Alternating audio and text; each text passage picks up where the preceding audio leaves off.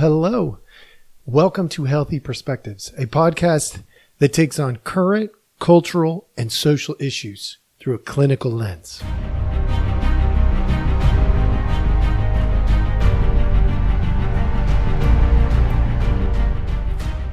Right, hello. Welcome back. Thank you so much for joining us. As always, we appreciate your time. And today, I am going to take you on a genocide ride. I know that there's been a lot of talk. I'm a little behind the eight ball on this one, but I'm going to be honest. I needed some time to figure out exactly what my thoughts were, because this one is not something we can get wrong. I mean, we can. Historically, we have gotten this wrong before. But if we get it wrong, the cost is chaos. It's lives. It's really, really bad. So want to start with this. I think I'm going to set this as the backdrop because I think you need to know the backdrop. The backdrop is so important in terms of telling us what reality in front of us actually is. Okay. So one of the greatest atrocities, maybe in history, maybe of all time, but definitely one of the greatest atrocities in the modern era, say from the 1600s till today.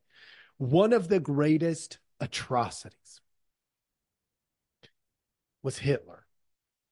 I think it's pretty easy to see that and understand that. And if you can't, there's some waking up that you got to do. He nearly eliminated all the Jews from the planet. He nearly eliminated them all. That is an eradication like we have probably never seen, maybe in history, but definitely in the last several hundred years. And that is not something that is okay. I think that's fair to say. I think that's objectively reasonable to say that going after one particular group of people to eliminate them from the planet, genocide, is not a good idea. It's maybe it's immoral. It's unacceptable.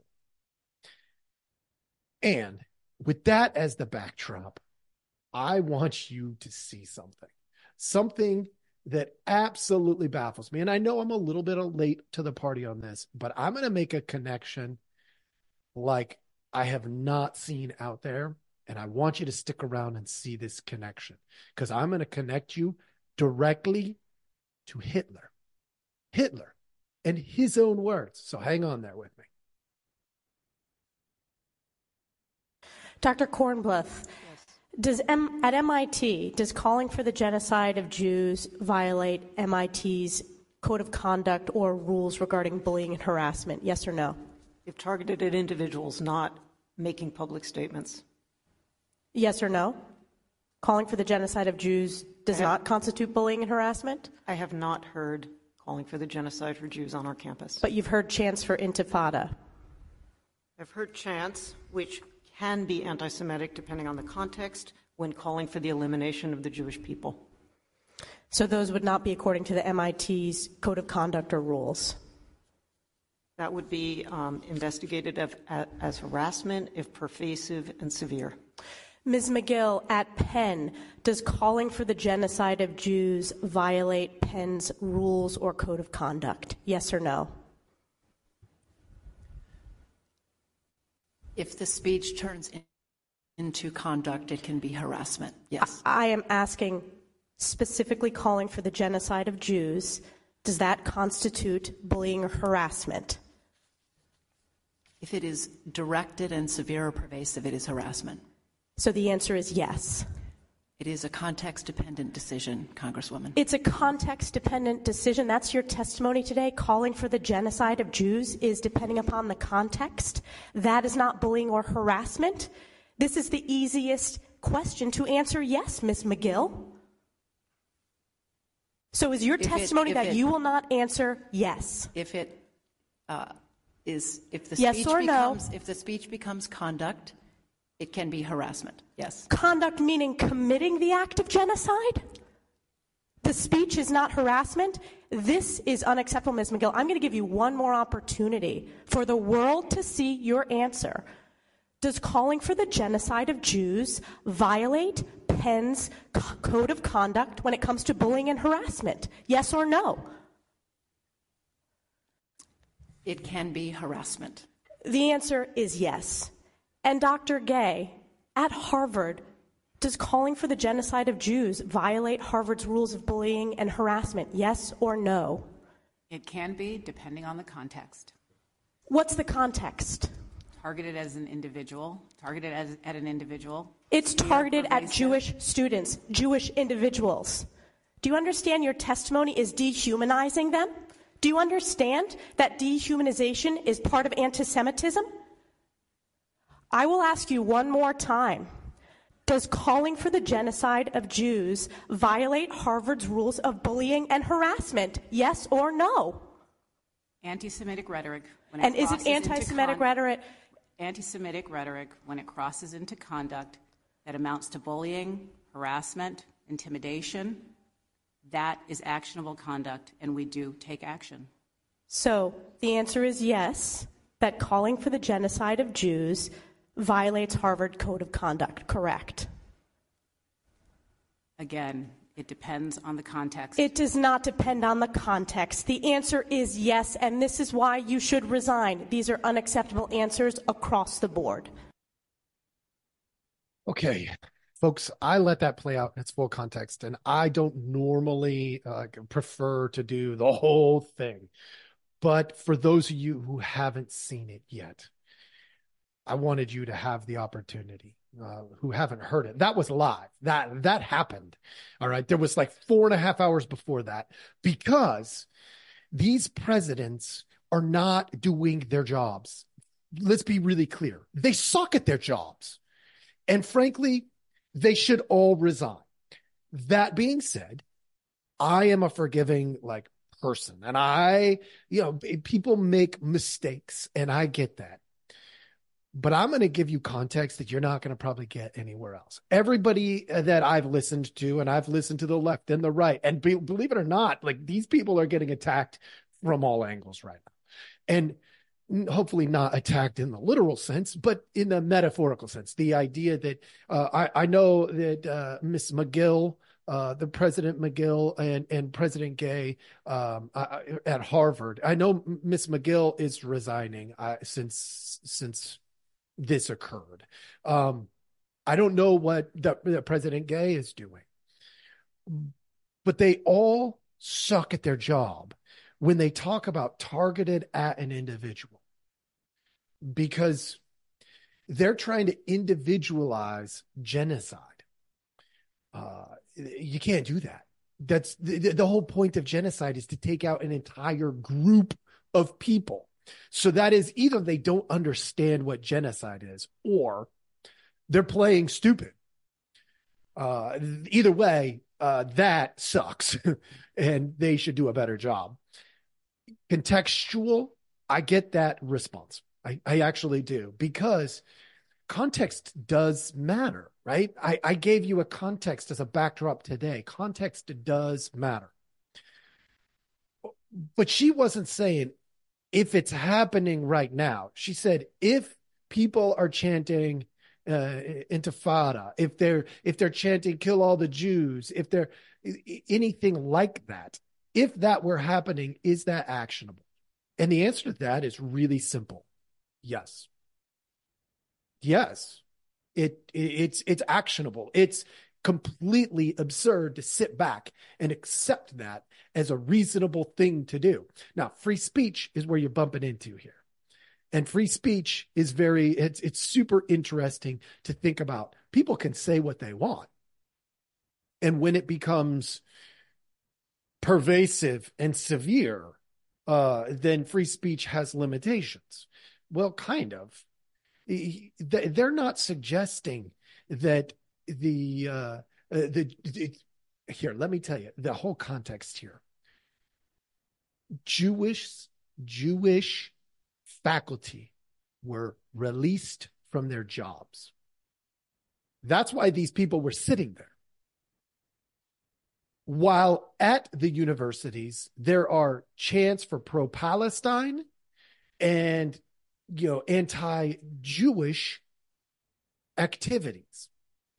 The problem with that is if the universities say, well, we're not going to have a Jewish faculty because this is too much of a conflict, a challenge for our university. Well, then the problem is the university took a side, and they took a side on genocide. That's the side they took. That's the context. And so I want to take you back to Hitler. Genocide, part 1, against the Jewish people. And I'm going to highlight a few things. It's going to be a little bit on the sloppy side here for the next couple of minutes because I'm going to just read you some of his words, some of the things he says that were important to him. I'm going to start with this. Fealty, according to Hitler, begins with teachers. Now, last time I checked, presidents oversee professors. Professors are teachers, and they're teaching our young people what and how to think. Now, I wish they would do more how to think and less what to think. But needless to say, Hitler said in his own words, all the other things that the little fellow hears at home do not tend to increase his respect for his dear fellow men. Nothing good remains of humanity. No institution remains unassailed, beginning with his teacher and up to the head of the government. Whether it is a question of religion or of morality as such, of the state or society, it's all the same. Everything is reviled in the most obscene terms and dragged into the filth of the basest possible outlook. When at the age of 14, the young man is discharged from school, it is hard to decide what is stronger in him, his incredible stupidity, as far as any real knowledge and ability are concerned, or the corrosive insolence of his behavior, combined with an immorality, even at this age, which would make your hair stand on end. Put this in context. Now, I've read all of this. You put it in context, and one of the things that you're going to learn is that Hitler really believed in the use of the educational system to grab youth. And what are defined youth? He didn't define it by age. He defined it by maturity, understanding. And unfortunately, right now in 2023, maturity and understanding in the college scene is probably at an all-time low. No offense to anybody who's in college. Go get your education. My grandfather always told me, go get your education. But then he would turn around and say, then remember, it doesn't matter. It was his way of saying, stay humble, stay prone to growth. Okay. Then I'm not even going to go very far into this Hitler stuff, but I'm going to give you a couple more pieces. All right. Then he goes on to say, let one say, this is actually forward like a chapter, or maybe a chapter or two. Let one say, and by the way, this is called shadow boxing. Just a little hint for you there. Let one say that every individual is free to draw the consequences from an actual or supposed injustice. In other words, to leave his job. No, this is shadow boxing and must be regarded as an attempt to divert attention. Either the elimination of bad, unsocial conditions serves the interest of the nation, or it does not. If it does, the struggle against them must be carried with weapons which offer the hope of success. The individual worker, however, is never in a position to defend himself against the power of the great industrialist, the institution, folks. For in such matters, it cannot be superior justice that conquers. If that were recognized, the whole struggle would stop from the lack of cause. No, what matters here is superior power. Oh, folks, do you know what that means? Do you know what that means? Use distractions like targeted at an individual, contextual, pervasive, and severe. It depends on when it crosses over into conduct. Distract, distract, distract. That should not be something that's being done by an educational institution or a high-ranking representative of any educational institution. If I called Harvard and I said, could I talk to the president, please? And I said, look, I got a question for you. I've got a Jewish friend, and they are considering Harvard. Will they be safe on your campus? That's a one-word answer. Yes, they'll be safe. Okay, great. What are the limitations to the safety? The limitations. If they bring a gun on campus, if they, interact with people who are dangerous. I mean, there's limitations. There's always going to be some limitations, but those would be, but for being Jewish, they're safe. It has nothing to do with if they get targeted. It's, if they streak down the middle of the campus, they're going to get arrested. That would make them not safe, but they were not being safe. See, there's a difference. Not being safe can equate to now you are not safe. But we don't want distractions. So the whole shadow boxing thing, that's what these presidents did. And that, my friends, is unacceptable. Unacceptable. Why? Because I'm reading to you some of the words of one of the most dangerous people who lived in the last several hundred years. And he's saying that's a usable technique. We would want to use that. We use that to control the masses. Okay. Then he goes on. I'm flipping a sheet here, so hang on there with me for just a second. And we're looking at paragraph 4, 6. Okay, good. All right. I'm going to just read you 1, 2, 3. Okay. The erroneous conceptions. Let's see if I got this right. I hope I did.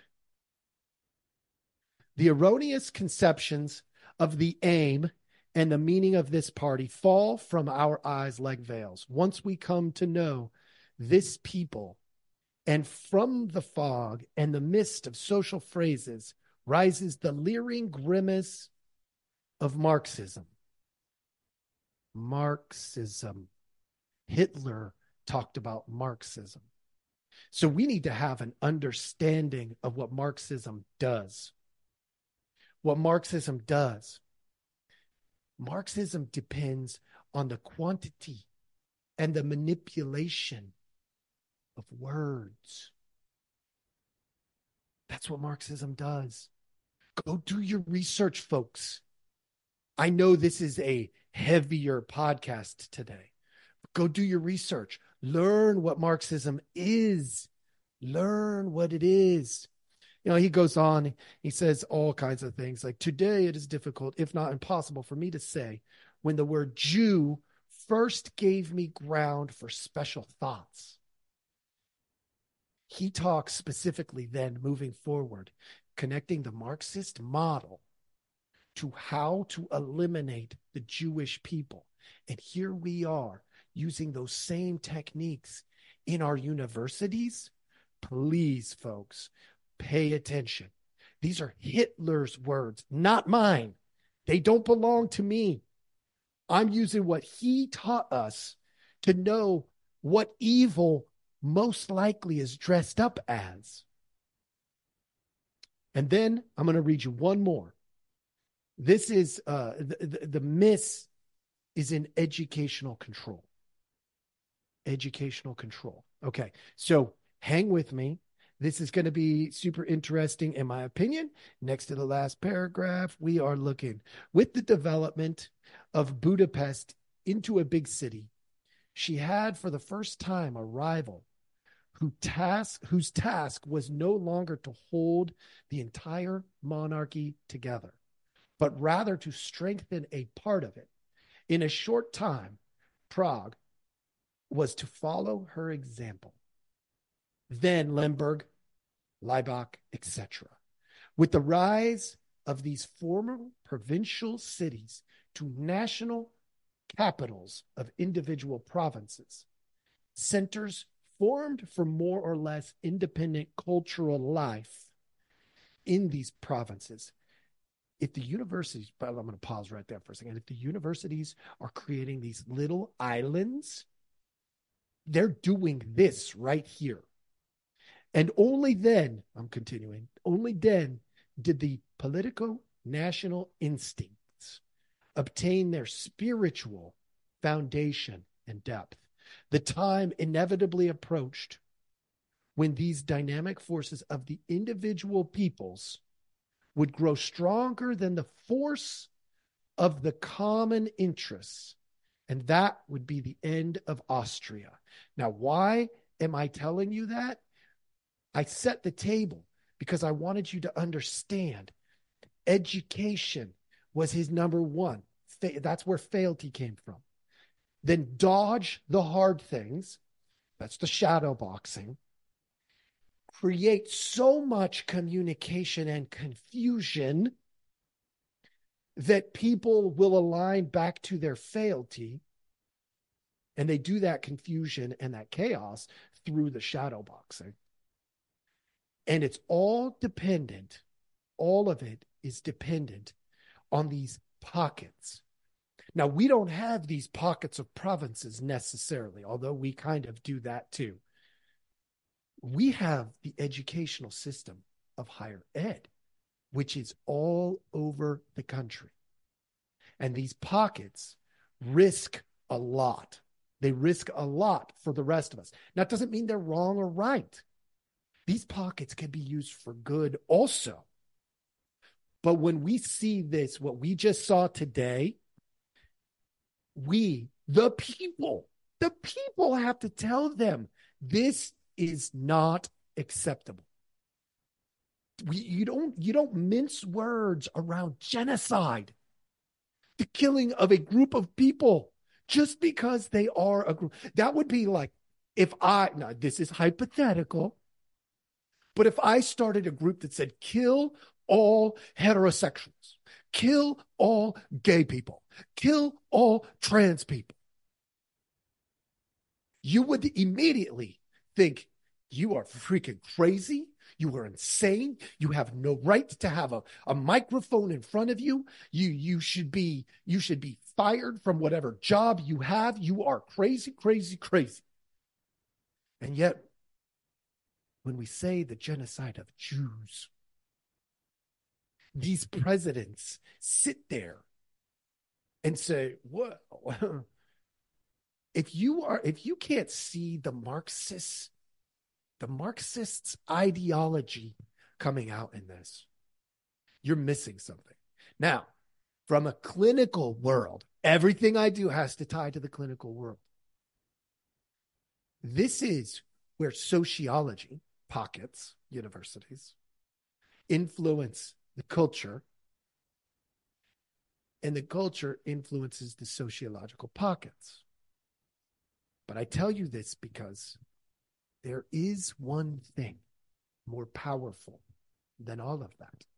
And I've talked about this and I've shared this with you before. The single person who does something different, who stands there and says, this isn't acceptable. We saw that with Miss, Stefanik. I don't know exactly how to pronounce that, but The lady who was confronting these presidents, these highly respected presidents in highly respected institutions. And she more or less said, y'all are being stupid. Wake up. I'm trying to help you out here. I am throwing you a bone. And if you don't take it, you're the fool. And with that, I'm going to let you go and think about how Hitler ties to Marxism, which ties to genocide, which ties to university presidents who can't say genocide of any group of people might be bullying and harassment. Are you kidding me? Thank you so much for joining me. Have a great day.